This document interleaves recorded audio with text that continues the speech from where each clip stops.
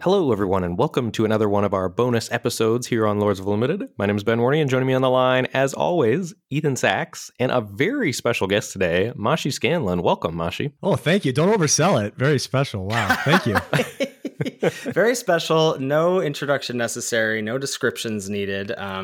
So one of the things that is great about our bonus episodes here is we get to sort of verge a little bit from what our usual fare is. You know, Ben and I are trying to keep up on the limited meta each and every week, talking about nitty gritty card stuff, archetypes, all that good stuff. But now these bonus episodes give us a chance to dive a little deeper into some interviews. You know, we interviewed each other last month for our 200th episode, and we both thought it was really cool to get an opportunity, especially now, you know, we're about 6-7 months deep with our partnership with channelfireball.com, to get Mashi Scanlon on the show, who I think, you know, Ben and I shouldn't speak for Ben, but I'll speak for myself.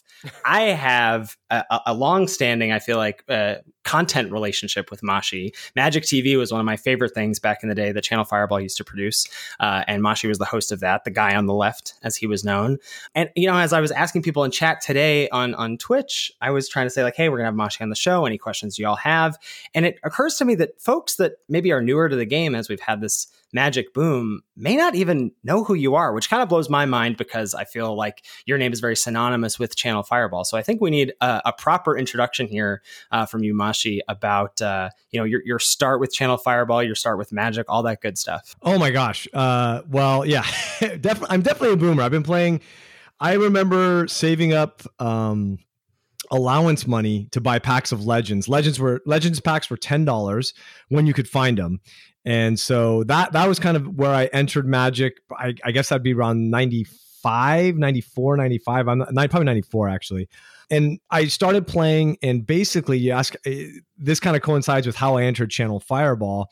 There was a rumor going around my high school at the time that the place you wanted to go for Magic singles and Magic cards was this place called Superstars.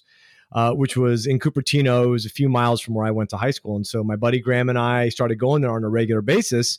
And of course, Superstars of Sports, or Superstars as that store was called, is the parent company for Channel Fireball. And in around 2009, February of 2009 is when Channel Fireball launched.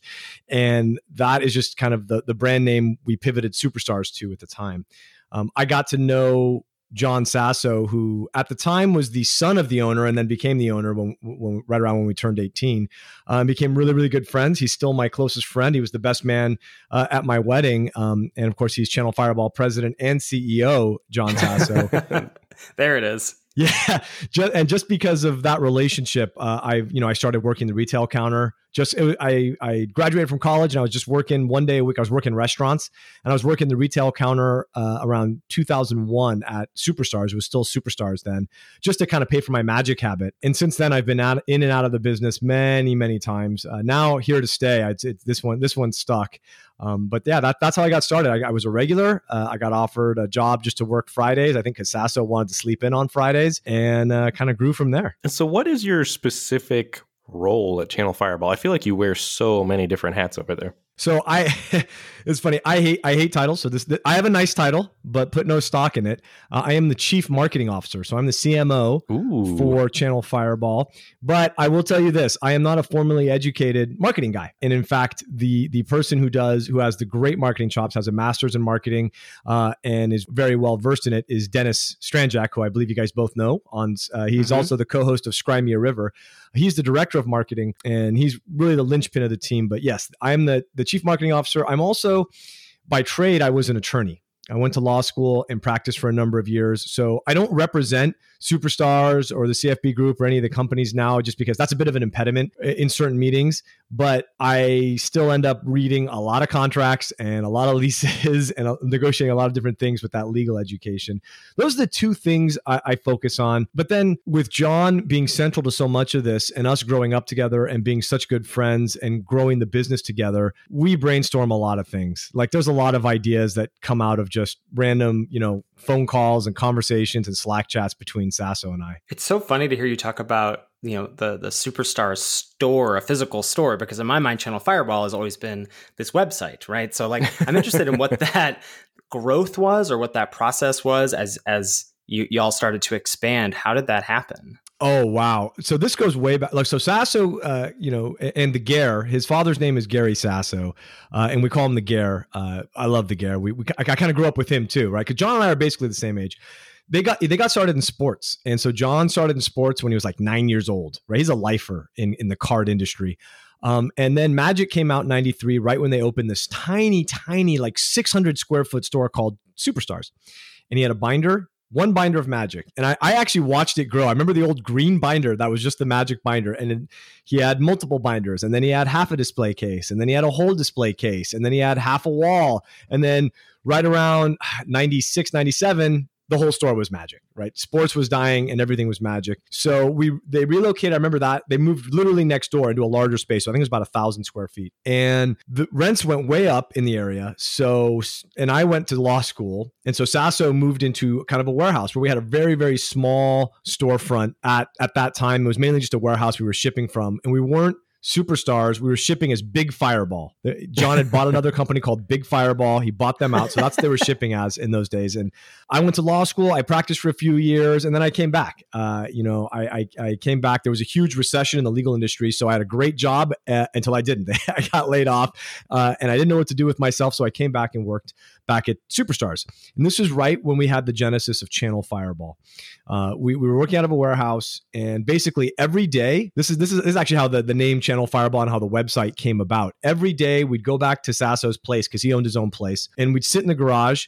And we'd be in the garage because we'd be drinking beers, if I can say that on the podcast. And our friend Alex would smoke cigarettes. That's why we were in the garage. But we had Wi-Fi out there. And so I was drafting a ton of Magic Online. And Alex is really, really good. He's been on the Pro Tour a number of times. Sasso was on the Pro Tour early on. These guys are both very, very good at Magic. And I'm very aggressively mediocre at Magic. And we'd sit on the couch in the garage. And Sasso would be on one side. And Pin, his name's Alex Alapin. We call him Pin. Pin would be on the other side.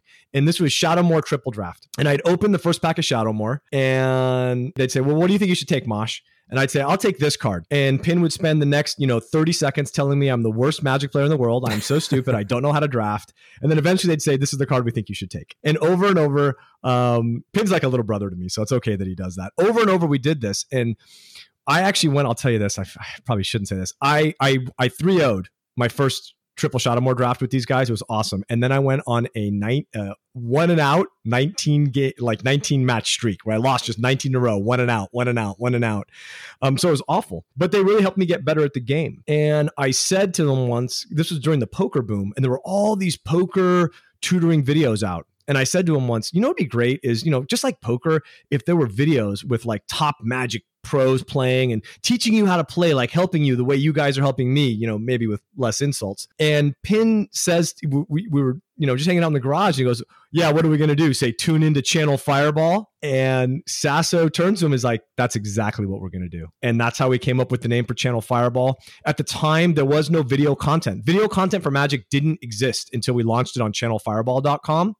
And that was our big hook, is we have video content. You can come watch Luis Scott Vargas, Magic Online videos for free and, shop with us. And that was the whole impetus for growing into really, really pushing into online sales, into Channel Fireball, and changing the brand. I think that's when Ethan and I got into Channel Fireball, because I remember like way old school LSV Cube videos on some sort of Cube simulator. Like it wasn't even on Magic Online. I had no idea what I was watching. I remember him like drafting on this whatever janky site, like forcing mono red. Yep. I was like, I don't know what this format is. I don't understand what is happening. I don't know what this website is, but I'm into it. Yeah, it was at the time we were really kind of digging around for different, kind of video content. And that's actually how we started Magic TV as well. We watch a lot of SportsCenter, like not Luis, but John and I in particular, we're big Bay Area sports fans. And so we at that time, we were watching a lot of ESPN, a lot of SportsCenter, and the idea for Magic TV. And if you watch the early, like when I say early episodes, I mean like episodes 1, 2, and 3, you can see that like all the topics are on a sidebar and we're covering them and like they're getting highlighted as we cover them. At one point we had a timer where it was like, we only have this much time to talk about the topic. So it was really, really modeled after Pardon the Interruption, which is a great show. If you like sports, you should check out Pardon the Interruption. It's still going. A wonderful show. But that's Magic TV we need more video content. What else can we have besides gameplay? What if we had a talk show And what kind of talk show do we like? Well, we like Part of the Interruption. Let's do that. I got to step back here a second. I had no idea that when we were getting you on the show that you just are the inspiration for online Magic content, like video content. That's kind of crazy. It's like this Steve Jobs, Bill Gates, and Mashi Scanlan just starting stuff in a garage, man. That's kind of crazy. I did not know that.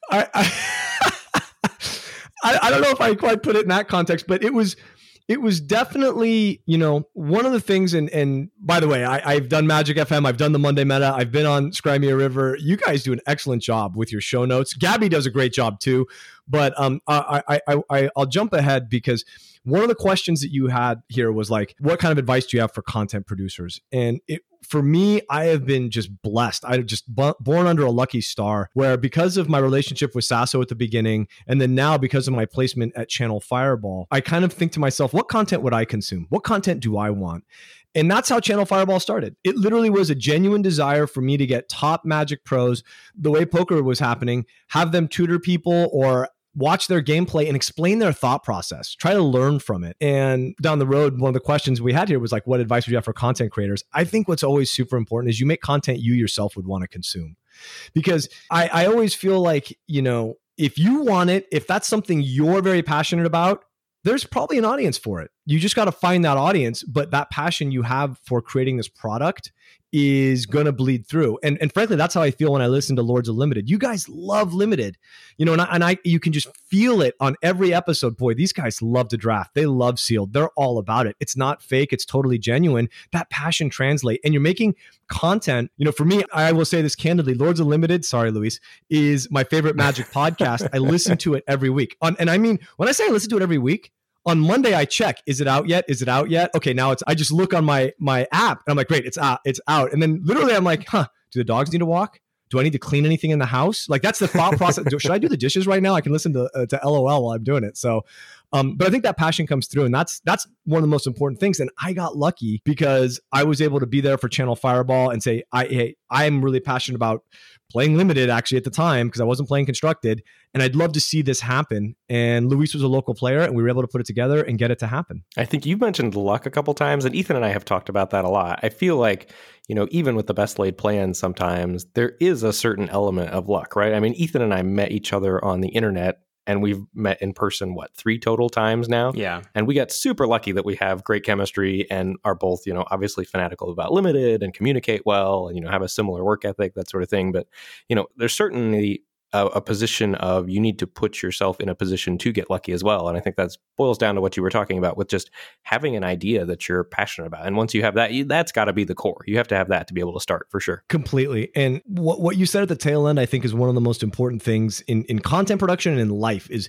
you need to put yourself in a position to maximize whatever opportunities come your way. There's a great story. I was talking to Raptor. I guess probably a lot of your audience doesn't really maybe remember Raptor, but he's a Hall of Fame Magic player, Josh Utter-Leighton. Wonderful. He was a regular at the Game Center. And we were talking once about the best games of Magic we've ever seen. Just the absolute best games of Magic. And he told this story about Paul Rietzel. Boy, these are all boomer Magic players. So he's telling this story about Paul Rietzel. And I think this was around Zendikar where Paul was playing, I think he was playing some kind of Boros aggro. And Raptor described the whole thing. He's like, I was watching Paul play and he was just playing perfectly. You could tell like every attack he made, everything he did, every play he made, he was anticipating what he could draw, what he could do, how he could win the game. I'm like, oh my gosh. And he won? And Raptor's like, no, he got absolutely ranched. He got destroyed. But it was the best Magic I ever saw because I could just watch him and he was playing to every out he could at every step of the game. And I love that one for 2 reasons. One, I just think, you always want to play to your outs. In life, in Magic, however you want to do it, you want to prepare yourself to take advantage for whatever comes your way. And the other side of it is sometimes it doesn't work out. That doesn't mean you like, there's that great Picard quote, right? I'm going to butcher it, but it's like, it's possible to play perfectly and still lose. That's also life, right? But you want to be in the position where you can optimize whatever that top deck is or whatever that opportunity is.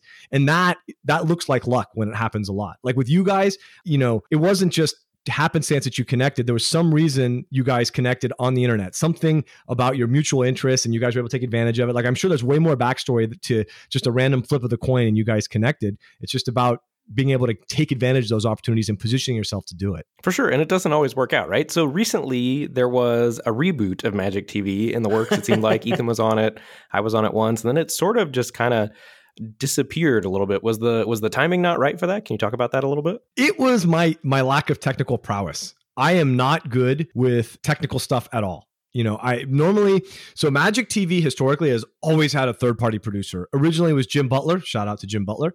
And after Butler, it was a number of people. Andy Cooper, Faust, Armando Benavides was a producer for a while. So Russell, Badgerow Smith. We've had tons of great producers in the history of Magic TV, but there's always been a third-party producer to handle the tech side. And unfortunately, our best producer to do that is in Dublin. And our times, it's actually Jeff, who does I think he does the production for all the Limited Resources, the video for Limited Resources, and stretching him into our time zone for that podcast and that product was way more important than Magic TV. So we just made the decision, like, let's just allow that to happen and pull the plug on Magic TV.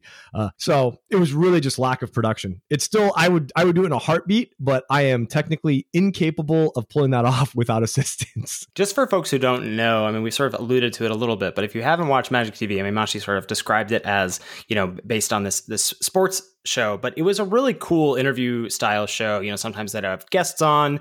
It would always culminate in a top 8 of something. When I was on the very few episodes of the reboot, we did like top 8 limited build arounds.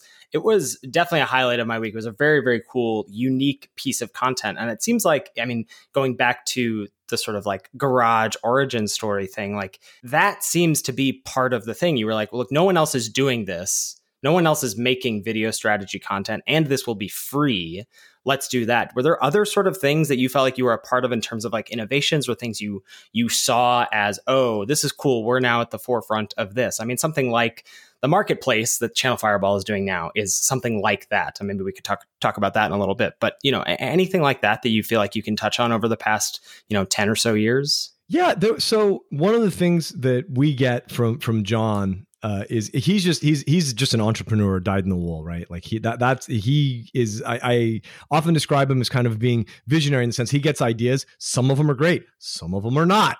And so we followed different things, down the pathway a few times. Content at the time, and it goes back and forth, and it's kind of ironic. At the time that we launched Channel Fireball, most Magic content was also behind a paywall. Because Star City had already instituted their paywall. I think that Brainburst, I don't know if they'd become TCG player yet, but the big dog, as is still like one of the big dogs in the yard, was Star City, and they were charging.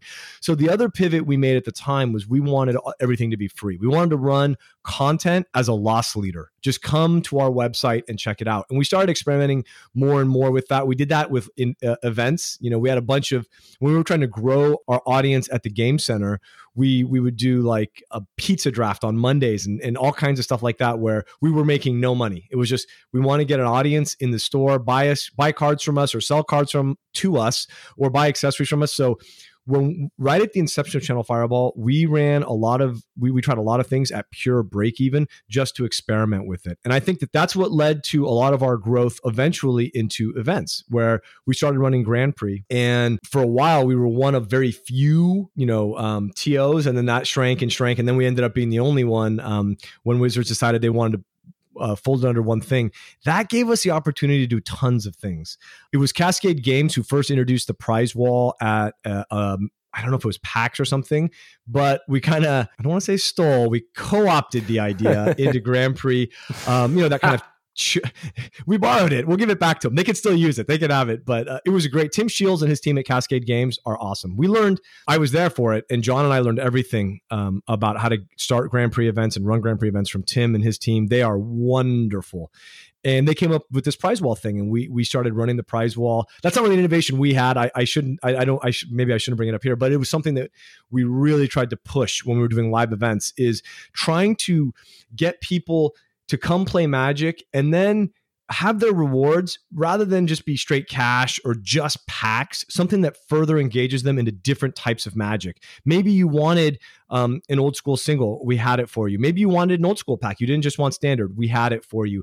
Maybe you wanted accessories, or maybe you wanted shirts or whatever, we had it for you. And that was a way we were trying to really focus on again, what would we want? If I already have plenty of Strixhaven packs, I don't want any more. Not that I necessarily want a Channel Fireball shirt, but maybe I do. Maybe, hey, it's got a US flag on it. I'll take that. So the prize wall was something we put a lot of time and effort into. We also had, you could come in and play side events and spend your whole weekend just playing side events. You didn't have to come for the main event. And there were all these packages we put together that I think catered to a lot of more casual Magic players. And one of the huge goals we had when we were running all the Magic Fest was, how do we open this up to more casual players? How do we open the door so that anyone who wants to play Magic doesn't be intimidated by this huge main event for pro points and all this money and stuff? Maybe I just want to play 3 rounds of Legacy. Maybe I just want to play 3 rounds of Modern. And so stuff like that were other, I think, innovations that we had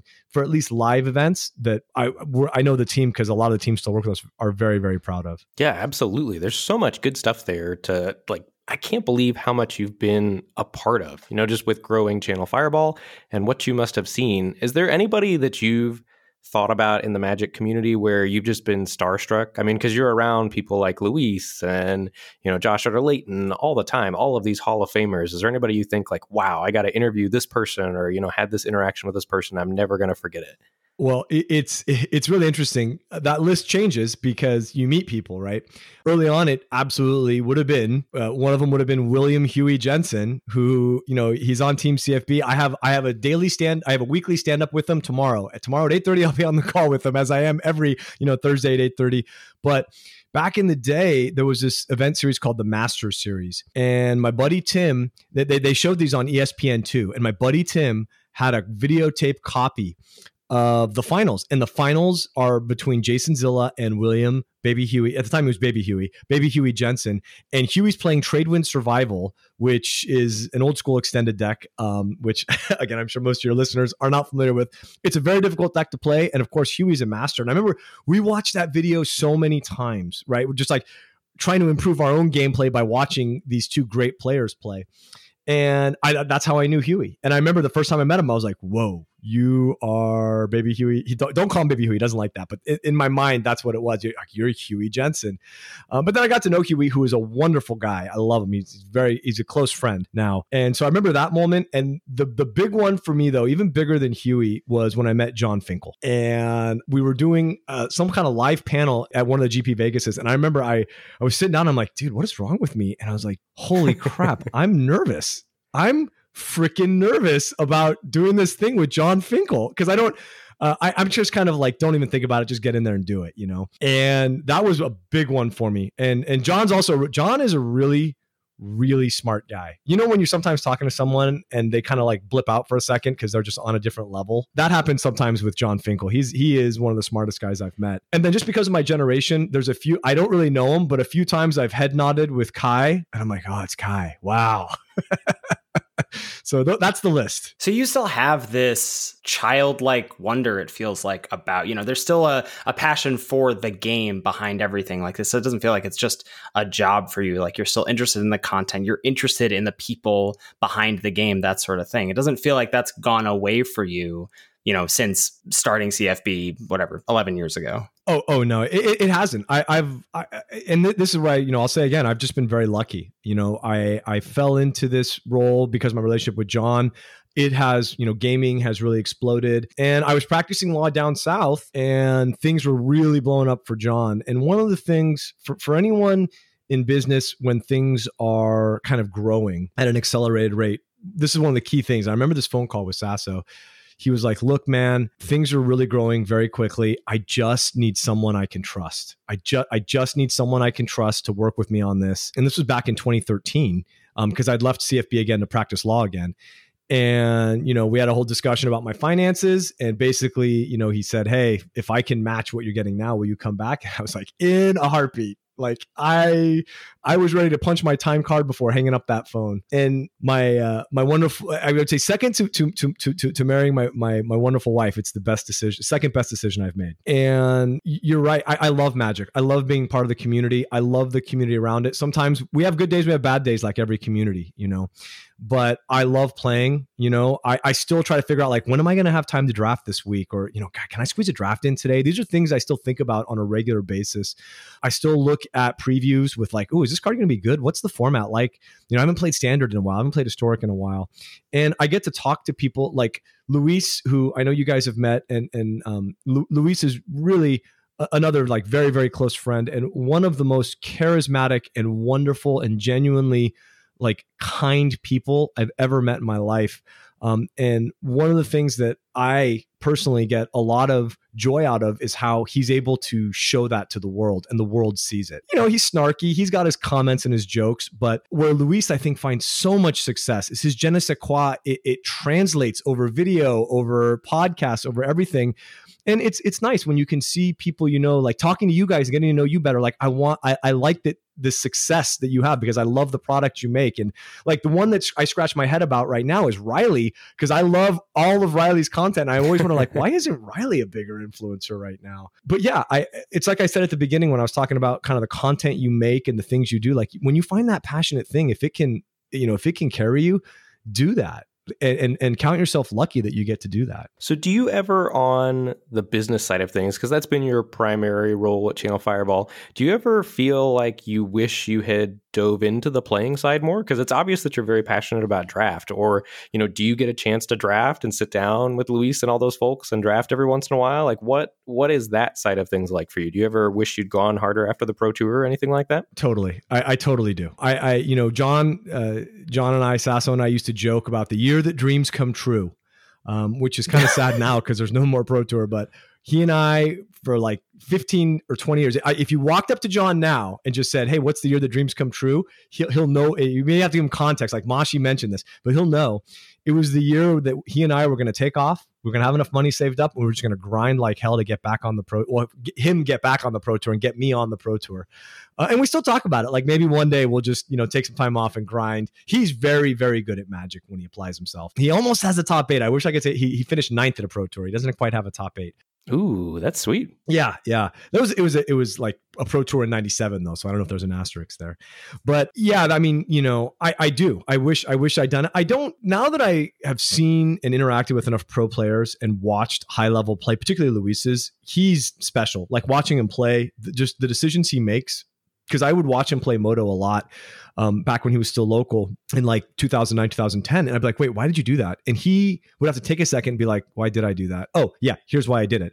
He's so entrenched in the game. He's making decisions at a level where sometimes it's not even like totally conscious for him.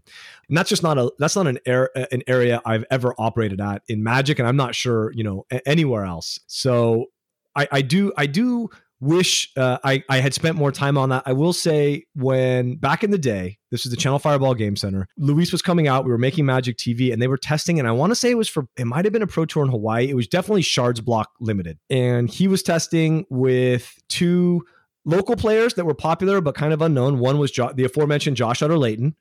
He had just qualified for this Pro Tour. And then David Ochoa, who had just qualified for this Pro Tour as well. And so we'd sit there and team draft, either 2-on-2 or we'd get some other people to play. And I was drafting Shards Block and I was like, okay, I got it. I think I'm doing well. And, Luis would crush me. I'm like, whatever, he's Luis. But then Raptor would crush me. And then Webb would crush me. David Ochoa would crush me. And I'd be like, what the heck? And I'd go home and I'd rage draft Shards online and the 8-4 queues on Magic Online. And I'd just like 3-0, 3-0, 3-0. And I'm like, okay, this week I'm going to win. And I'd come back and these 3 bozos would crush my head in week after week. And I felt awful. I was like, I'm not getting any better at Magic. I keep feeling like I'm getting better and I'm not.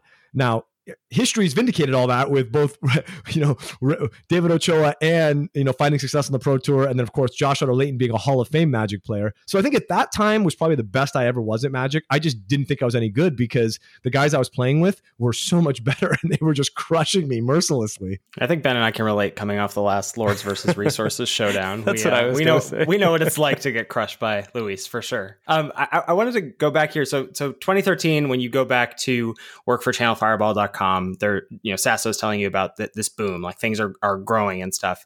Is that a boom in terms of content, in terms of, just sales of product? And do you feel like we're in another boom now? Do you feel like we've experienced a number of them?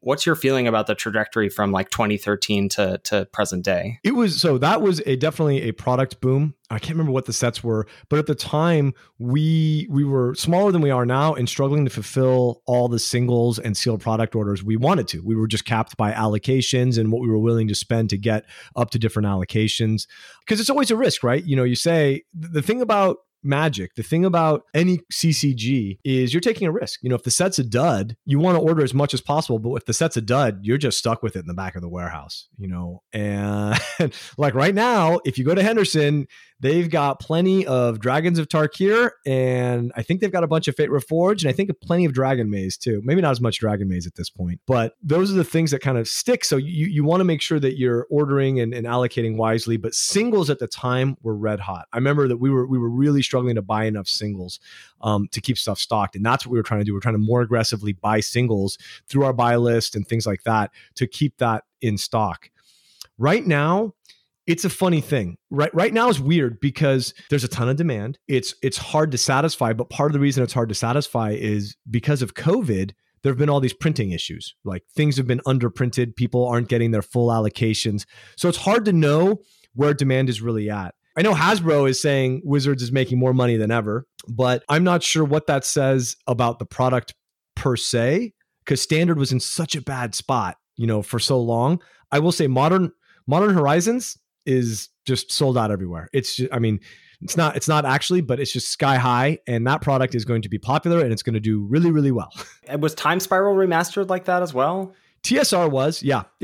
But that had some issues with COVID related production, I think. So a lot of people weren't getting their allocations, and for instance, if you pre-ordered on Amazon, I think they canceled a bunch of them because they didn't have the product, and it was Amazon. It was Amazon itself that was doing it, not some fly by night company. It was literally Amazon. I also think, for what it's worth, Forgotten Realms. I don't know if any retailers are listening. It's probably too late for this anyway, but I would max out my allocation on Forgotten Realms. I think that set is going to be fire, and that's going to be a very popular set. It's going to do really, really well.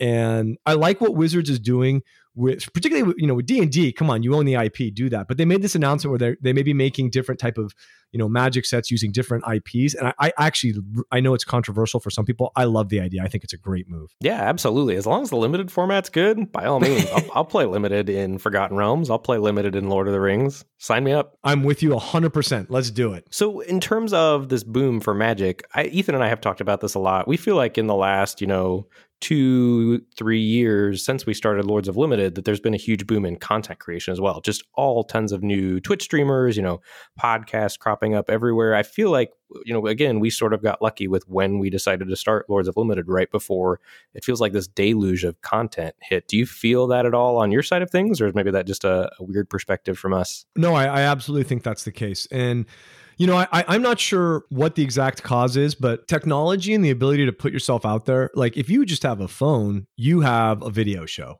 right? Like maybe it's not going to be well produced. Maybe it's not going to have great audio, but you can do it. Anyone who wants to make content, just, you can do it on Instagram, or you can do it on YouTube, and you just get a tripod or just a selfie stick, and boom, you've got your video camera, and you can upload it right there, and you can talk about Magic, for 10 minutes a day or for 30 minutes a day or an hour a week, or whatever you want to do. And it's just that easy. Years ago, it wasn't. We had to do a lot more to get these. Boy, I sound really old saying that. We had to do a lot more to get videos and stuff up on the internet. It's so accessible.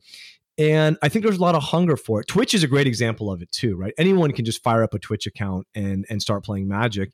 I think it's all wonderful. I think that the amount of content we have out there and the accessibility of it, because you guys know this, you have a podcast, but content is about creating something from a topic, right? Whether it's limited, whether it's Strixhaven and Draft, but with gold stars and demerits and Strixhaven, whatever. That's the ostensible topic for content, maybe for the last episode of Lords Limited. But every piece of content we ever make, you make, I make, any of us make, we're expressing ourselves. We're showing ourselves. How genuine we are with what we show, that's different. Different people have different levels of comfort there. But all of this content are really what I see as people who love Magic and want to find a way to express that love in a way that, or express that engagement in a way that that now technology has made possible. So yeah, I think it's everywhere. I think it's great. And I think, if someone's content's not for you, turn the page. That's the other thing. There's so much of it now. You're not beholden to any one. And I think that's also really, really good. Do you think we're like approaching a bubble? That's part of my fear as someone who's like now decided to do this full time. Like there can't be that big of, or I feel like the audience is capped or whatever, or the audience that's going to engage financially is kind of capped to a certain extent. I mean, if Hasbro is saying it's the most popular the game has ever been, then perhaps that audience is starting to grow. But it feels like, at least, in the trenches of content creation, there's a lot of stuff popping up. And I wonder if, do you feel like there could be a content bubble that bursts, or is that just, is that a silly thought to have? Yeah, in terms of so I guess it means what you mean by bubble. Like, there's only so many dollary dues that companies are going to spend on content, right? That's a limited budget, right? And so the more content there is, the more choices there are. And so if it's like all of a sudden there's all this content being made with no one to support it or financially or pay for it, that bubble could burst. But I think Patreon fills a lot of that niche. Like, I think that is that's one of the great things about Patreon is it supports artists who are creating content without having to find that like third-party commercial sponsorship. And I don't know if you already did your plug for Patreon. You didn't. Join the Patreon because the Discord's worth it. Trust me. I was in there like religiously when Strixhaven dropped. It is so worth it. No one asked me to say that. That's just the truth. It's worth it. Yeah, we didn't need to do an ad because we knew you were going to do one in the middle of the episode. I mean, it is seriously like when the new set hits, that's where you want to be. And you guys have a great community. The people answering questions, it's awesome. It's a great Discord. I could strongly recommend it. But if what you mean by bubble is there becomes other games or other topics that people will shift their content production to in hopes of making money on it. What do you mean by bubble? Yeah, no, I think more the first question that you answered. I think more about like there's a finite number of dollars. And I think even, not just beyond like sponsorships or anything like that, or websites that can pay people to write or make videos or whatever, but even Patreon. I mean, there's just Magic players, I think, are a finite resource, and their wallets are also a finite resource. And I just wonder, there's a lot of people out there, I think, worth supporting. And that seems to be a tougher and tougher thing to do, perhaps, to support all the content creators you want to, Sure. So I agree with your premise overall. I think you're correct. I think that there is a much larger audience for Magic. And if we can reach them Magic content, then we collectively, not you two and me, but we collectively as a content producing community are accessing right now. So I think that, theoretically there is a bubble. I don't think we're close to it bursting if we're smart about how we get the word out. And that's why things like using like a Lord of the Rings Magic set or like a Transformers or G.I. Joe or He-Man or whatever Magic set. I think those are other ways that we can penetrate other markets and increase that base to make sure that bubble doesn't burst. Because I think there's plenty of audience out there who know Magic, have heard of Magic or played Magic when they were younger. They just don't know about this content. Now, Lords of Limited, that's pretty advanced level content, right? I don't think anyone's going to jump into that until they've been playing a bit. But there's plenty of other, like Scry River is a good example of something maybe you could listen to and absorb and have content on that level that I think is very, very accessible. And I think for things like that, or watching someone play on Twitch because you're like, oh, I remember Magic. I think that those things we're still a ways away from seeing the bubble burst. So do you ever, with all of the content that's getting produced right now, do you ever feel like a proud parent, with it originating at Channel Fireball? I mean, for me personally, I was just thinking last night, I recorded a draft video for CFB, and like, I model my draft videos right now after the videos I watched, in 2010, 2011, when I first discovered Channel Fireball. And it's so surreal to be creating content for you all. So I guess, first of all, thank you for that opportunity. And then the question, do you feel like a proud parent? No, what's funny is kind of the way you're describing the video creation coming from us in Sasso's garage is not really a way I've ever contextualized it. So I've never thought of it that way. I am incredibly happy with for instance, you guys now do limited. I don't think you guys started doing limited deck guides right away, right? The different archetype deck guides. Yeah, no, that wasn't until Zendikar Arising, I think. And that was something that I still do this, right? I still tinker with content where I was talking to Jess and James, I'm like, why don't we have limited deck guides? I really want limited deck guides. And they're like, well, do you think it's good for marketing? And I'm like, well, it's great for marketing to me.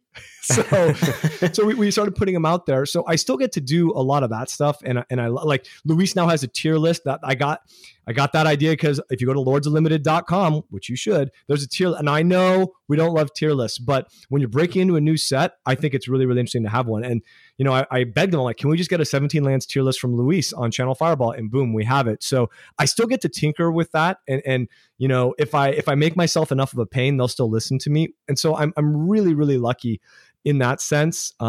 You've asked a question. So now as I take a step back and think about it, the thing that I love is really seeing people engage with content. And like I said, seeing it as a really good way to express themselves, whether it's on their Twitch stream or on their podcast. Like, that's just awesome, because when I grew up, and I think gaming is so much more in now than it was when I was a kid. When I was a kid, look, we weren't the cool kids playing Magic, okay? I would play Magic with my buddy Graham in the back of our chemistry class, and we were not the cool. I was in drama, he was in band. We were not the cool kids. And, you know, we made it. I loved high school. I don't want to paint a bad picture, but I still recognize that. You know, I was going to cons when I was a kid, sci-fi cons, and it wasn't the cool kids going to sci-fi cons and doing stuff like that. And I still feel like there's a lot of that in Magic, in the players that come to the community. That's changing more and more as gaming becomes more mainstream. But giving people a good avenue to express themselves and engage with the wider world through something they love is something, I mean, to whatever degree that could be a legacy of mine, of yes, I would be hugely thankful and grateful. I think it's maybe misattributed a bit, but yes, I think that is a wonderful thing right now. I don't know. I feel like you're selling yourself short a little bit here. Yeah, I would add on to that as well. Complete agree. I think that blends really well into a question from one of our users in the Discord, Clockwork, who says, I have a question for Mashi and for Ben and Ethan for that matter. What works best for you to facilitate creativity and excitement in others that you collaborate with, especially when brainstorming up new content and ideas? That's a great question. I think it really comes down, I feel like a broken record. When you're working with content creators, you know, and this is the Channel Fireball side, it's not good to dictate too much. You don't want to say something like, hey, I want limited content. Luis, now you're only making limited content. Or Mengu, or, you know, Martin, you're only making limited content. The way to do it is to say, I think we need limited content. Who has passion for it? Let me go work with someone who's got passion. Let me find Ben and Ethan. Okay, they love limited content. Let's bring them aboard. That's what we need to do, because it's easier to find that passion and hire and collaborate with it and say, what kind of content do you guys want to make? How do you feel about what's going on here? Because that's going to drive that product so much better. You're going to get the best content out of people like that. You're going to get the best results out of, you know, your content producers and the influencers that you work with by doing that, by tapping into their passions, not trying to force different things on them, unless it's Luis, who I make write all kinds of articles just because I want him to do it. But on the other side, I think if you're collaborating with someone, I think asking yourself, or collaborating with a business, asking yourself what you're passionate about, and always saying, like, what do I want to get out of this? What am I looking to achieve here? And how does it affect kind of like why I'm making this content? You know, if it's, hey, I'm making this content because I love Magic. I don't want to talk about the new single sale on channelfireball.com every 5 minutes. That's just not what I want to do. That doesn't make me feel good about the content I'm making, and it's interrupting things too much. I think that's a worthy thing. Now, that may end your relationship with that particular person, but what's really, really important, I think, in content production is listening to yourself, saying, this is what I want to make, right? Like Magic TV was always a passion project for me because I like talking to people, and I like arguing, because, you know, I'm an attorney. I like arguing about things like what's the top 8. Those are things that I loved and had fun doing. And then you ask yourself, is there a place for this in this relationship? Listening to the other side. What are you looking for? What do you want to make? How does that work? And normally, because we are so glued together in this Magic gaming universe, there is not just middle ground, there's tons of different ways to collaborate, because, you know, we all play Magic. There's parts of the game that we love. There's parts of the game that we hate. But when you get two people who love Magic, you're going to find common ground. That's just, I think it's just I guarantee it. And I think that's the key to making really, really good content. Yeah. On my end of things here, I think it's rather than facilitating it with people you're already collaborating with, I would choose who you collaborate with carefully, right? Like Ethan and I are successful because, you know, we found a spark at the beginning of it. Otherwise, Lords of Limited probably would have died 15 episodes in or whatever, because I've been on both sides of it. In teaching, you don't necessarily get to choose who you work with.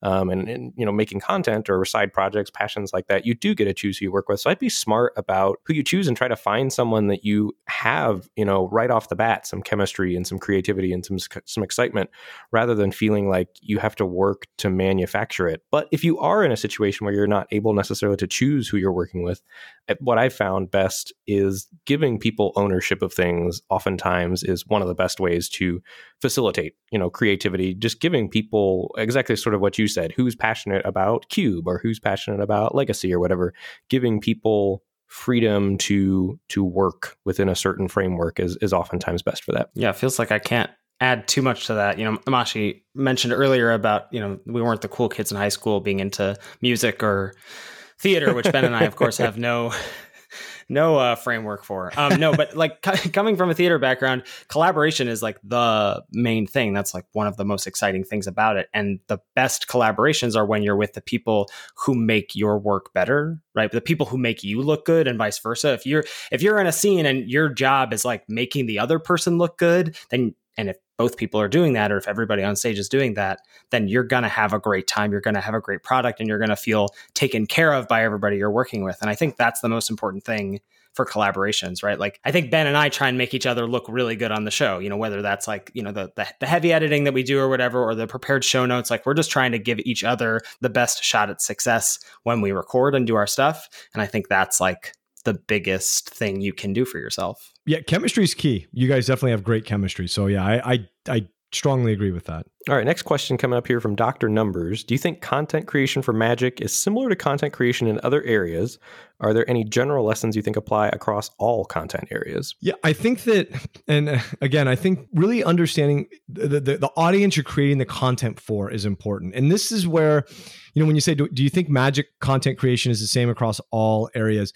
It depends. Magic is kind of there's a strong subculture with Magic, and so you want to tailor that content to that with that subculture in mind. If you're going wider, right? If you're going wider with things, you want to appeal to football fans or fantasy football fans. It's a wide swath that becomes less of a concern. You just need to pick your kind of lane and go there. But something like Magic, you want to make something, I think, that really, really takes into account who the audience is, because that's a luxury you have in a space like this. There is a very kind of identifiable, quantifiable community, and I believe you should take that into account. That doesn't mean you make something that's cookie cutter that they will like, but you should take it into account and understand, maybe I want to make something controversial. Maybe that's what I want to do. But knowing your audience, I think, is incredibly important, and you're able to do that in Magic because it's a subculture, because it's a very defined community and game. And I think that's a huge thing. And if you aren't leveraging that's a mistake.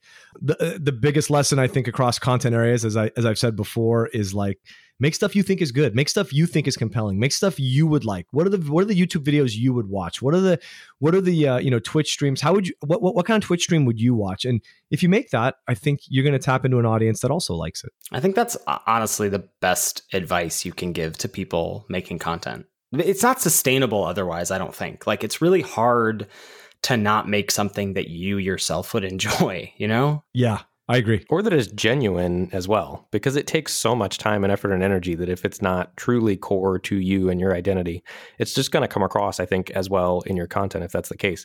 But the cookie cutter advice, right? And I do think this applies across all content areas is, one, know your audience. And I think we did that pretty well on Lords of Limited. It was, we were the target audience. We wanted, podcast for draft junkies. And then the other thing is be regular. Once you decide how often you're releasing, don't miss an episode. And so I'm very proud that we have never missed, a Monday or a Tuesday release since we started the podcast. That's the big one. And then I think the third thing is just do your thing and be passionate and smart. And I think the last sort of big one that comes to mind for me is just make sure you have good audio quality, because that'll be the other turnoff for people, right? Like, those three things I think are pretty clutch. Man, the regularity of publishing is so huge. That I should have touched on that. That you're basically making a promise to your audience that you're going to be there for them. Like I just said earlier in the episode, Mondays I look for it. I'm like, where's the new Lords of Limited episode, right? And there's a fantasy football podcast. I'm the exact same way. They go 3 days a week. I'm like, where is it? It's 11 o'clock. Why haven't you published yet? So that's a huge thing, because because you kind of have a soft promise to your audience, and you need to keep that up. It's such a weird thing that I don't think occurs to people. I got a lot of questions during COVID, or like the first 6 months of COVID, and people are like, oh, I bet your like Twitch viewership numbers are up, or I bet your podcast download numbers are up. And I'm like, I'm not listening to more podcasts. Like, I'm not commuting anywhere. I'm not going to the gym anymore. Like, people are not listening to as much podcasts. People are probably not watching as much Twitch streams, or maybe that like went up a little bit because people are working from home or whatever. But I think you wouldn't think that a podcast, because, you're not competing with anyone in terms of, audio time. Like, you can listen to it on demand, but it really is that thing. Like, I remember back when I was commuting or going to the gym or whatever, it would be like, yeah, well, I know that I'm going to be able to listen to Limited Resources on Friday morning because it's usually out on Thursdays. Like, that gets my Friday morning slot. And like, we've got the Moshi dishwashing Monday evening slot, and that you just do sort of put those shows higher in your rotation when you know you can rely on them. Yep, 100%. Scry River makes my Thursday lunch much better. Yeah, agreed. There you go. That is a great podcast, by the way. I think Smar is a wonderful, wonderful podcast. Check it out. Yeah, for sure. I hang out with Riley and Dennis every Thursday. Speaking of podcasts, we haven't talked about this. How did you decide to start Magic FM with Gabby? Wow, that is another bit of luck. Gabby is obviously, she's just a huge influencer. She's so much bigger than me, and she was looking to do a podcast. And I loved the Magic TV model. And she was familiar with Magic TV, obviously. She watched Magic TV, and she and Luis lived together. So we just started talking about it. And Luis actually mentioned to me, he's like, hey, would you ever be interested in doing a podcast with Gabby? And I was like, oh my God, yes, that'd be amazing, because I love Gabby, and she's great, and she's super organized, which I am not, and she can help keep me on track.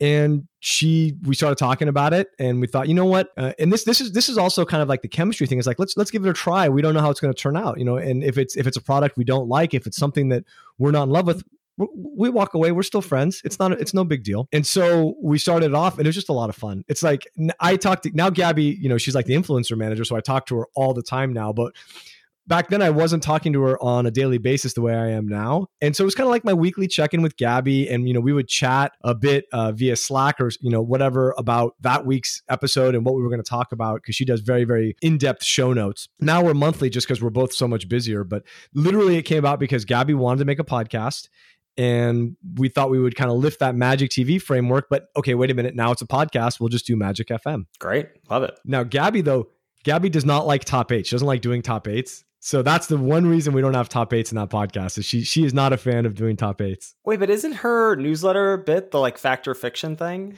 Yes. That feels a very similar vein to me, like, clickbaity, hot takey type deal. What's the opposition to top 8? Top 8s, when I've always felt top 8s are at their best when you're arguing with each other about it. And she's like, I don't want to spend the whole time arguing. And I'm like, okay, whereas like, that's catnip to like Cheon and I, or Luis and I, or TBS and I, like, we all love doing that. And we would do it without the camera on. So doing it with the camera on is just a free roll. So that and I get it. Like, Gabby, that's just not how Gabby likes to produce content. She's one of the nicest, most wonderful, easiest people to work with. So I just don't think arguing like that is in her nature. As someone who hates conflict, I 100% respect that. I knew I liked Gabby for some reason. Mashi, you've got a question here for us at the bottom of the show notes that I feel like we should throw out there to round out the episode. What do you think? I would love to ask this question. It was super short notice because I just thought of it this morning. They're running this event on Arena, right, where they're adjusting the power level on cards. I think they're going to do like Oko and Uro and Fires of Invention, all these banned cards. It's kind of a what if type event. They digitally can change the card and what it does. What if they made it more balanced? What would standard be like? And that got me thinking, obviously, because you guys were generous enough to ask me on the podcast, what would it be like if they did something similar to Limited? If they just decided, this card's too powerful, we're gonna take it out. It's no longer like Baneslayer Angel, too good, banned from the format. Mythic's probably not a good example, but Teferi's Tutelage, that might be a better one. Teferi's Tutelage is too good. We're either going to take it from the packs or we're going to upgrade it to rare or something like that. And I think, how would you guys feel if they started digitally tinkering with draft formats that way by A, pulling cards out of packs, or B, changing something about the cards, like maybe changing the rarity or changing the CMC or changing power toughness, but making a clear divide between digital drafts and paper drafts. I've been thinking about this a lot since the bot draft offering right now is Ikoria, and that was sort of the only set where they did actually do this, right? The companion rule changed midway through the format, and I think that was probably for the worse for Limited, though, because I think companion was such a cool build around mechanic, but I think it also didn't nerf it as much as people thought it did. But even something like the one colorless CMC cyclers, what if you like change them all to not be colorless, and you could change them all to be the color of the cards, and that would significantly nerf the cycling deck, which is, I feel like, what gave that format a bad rap in the minds of a lot of people. I think that would be really interesting, but I don't know if I would want to see it as a permanent change, Ben. I'm curious about your thoughts there. Like, maybe it'd be cool to see what it was like for a week or something, but would I want it to change for, the next month and a half of the format? I don't know. I think first you have to just decide how much is it going to be different between paper and digital, going forward, assuming we make it past the COVID hump and, FNM drafts are a thing, like what percentage of the player base is going to be impacted by that, right? Like, honestly, personally, for me, I would be in favor of making tweaks like that to the draft format, especially after it starts to feel solved or stale. Like maybe we're in Strixhaven right now and Lorehold's feeling weaker than some of the other guilds, or Witherbloom feels like it needs a tweak, to really be able to compete with Silverquill and Prismari and Quandrix. What could you do? And I would be interested to experiment with that and just, have the format updated, maybe a month and a half in. Certainly as content creators, that would be a dream for us, right? Getting to cover what the new format is, how they made the adjustments, did we drive some of the impetus on the adjustments being made, or, heaven forbid, like how cool would it be if they consulted, somebody like us, or they consulted LR on like, hey, what do you think we could do to make this draft format better? I mean, that would be awesome from my perspective, but I think, the average player probably wouldn't benefit from that much, in my opinion, because, Magic's hard already, right? A lot of people, like the process of learning the format. And then I think a lot of people would feel potentially like they had the rug pulled out from underneath them, after they just started to get comfortable in the format. So I think it's a double-edged sword. Right. It'd be great for players like you and me, but I think like on average, the people who are doing 20 drafts or less of a format, that's not going to be a good time for them, right? That would be what my opinion would be, yeah. And I think it would also be a little awkward, if you're an FNM drafter that maybe drafts on Arena once or twice a week or whatever, and you use that to practice for your FNM draft, and then all of a sudden Arena is different from your FNM draft. I think it could do more harm than good, but like certainly from a personal perspective, I would love it. I think it would be really interesting to see. And I'm actually I'm always kind of for tinkering with the DNA of things like this. I will say it's very funny that Ethan, that you go to ICO for this, because I feel like way back in the day, this happened with what has historically been my favorite format. I haven't drafted in a long time, which is OLS. I drafted a lot of OLS back in the day. I don't know if you guys have ever drafted, it's Onslaught, Legion, Scourge, OLS. There is an ability in there called Amplify. I think it's in Legions, Amplifies in Legions. And one of the things that changed when they redid a bunch of Magic cards on Oracle was they added all these different creature types. So suddenly, instead of just being like a wizard, you'd be like a bird, wizard, cleric sometimes.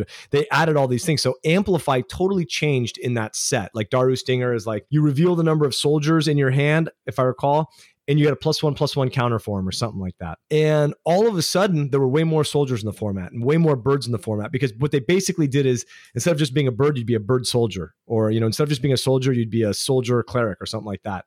And so that change already happened on Magic Online. And I remember it was really, really jarring, because then I went to play Magic Online. I was like, wait a minute. Wait a minute. There's way more creature types here. This is changing who I need to take here, because I already, I have a bunch of Amplify cards.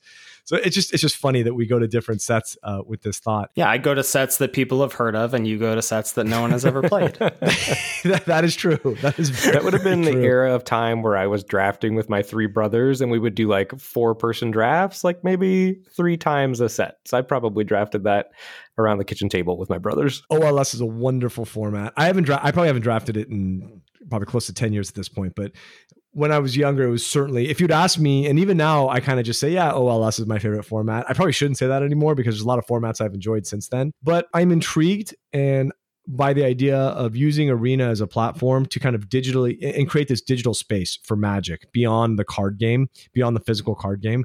And I think there's an opportunity there for Wizards of the Coast. And so I'm always curious if they're willing to kind of take advantage of that opportunity. Look, Wizards, we're here if you need some consultants. Absolutely. That's right.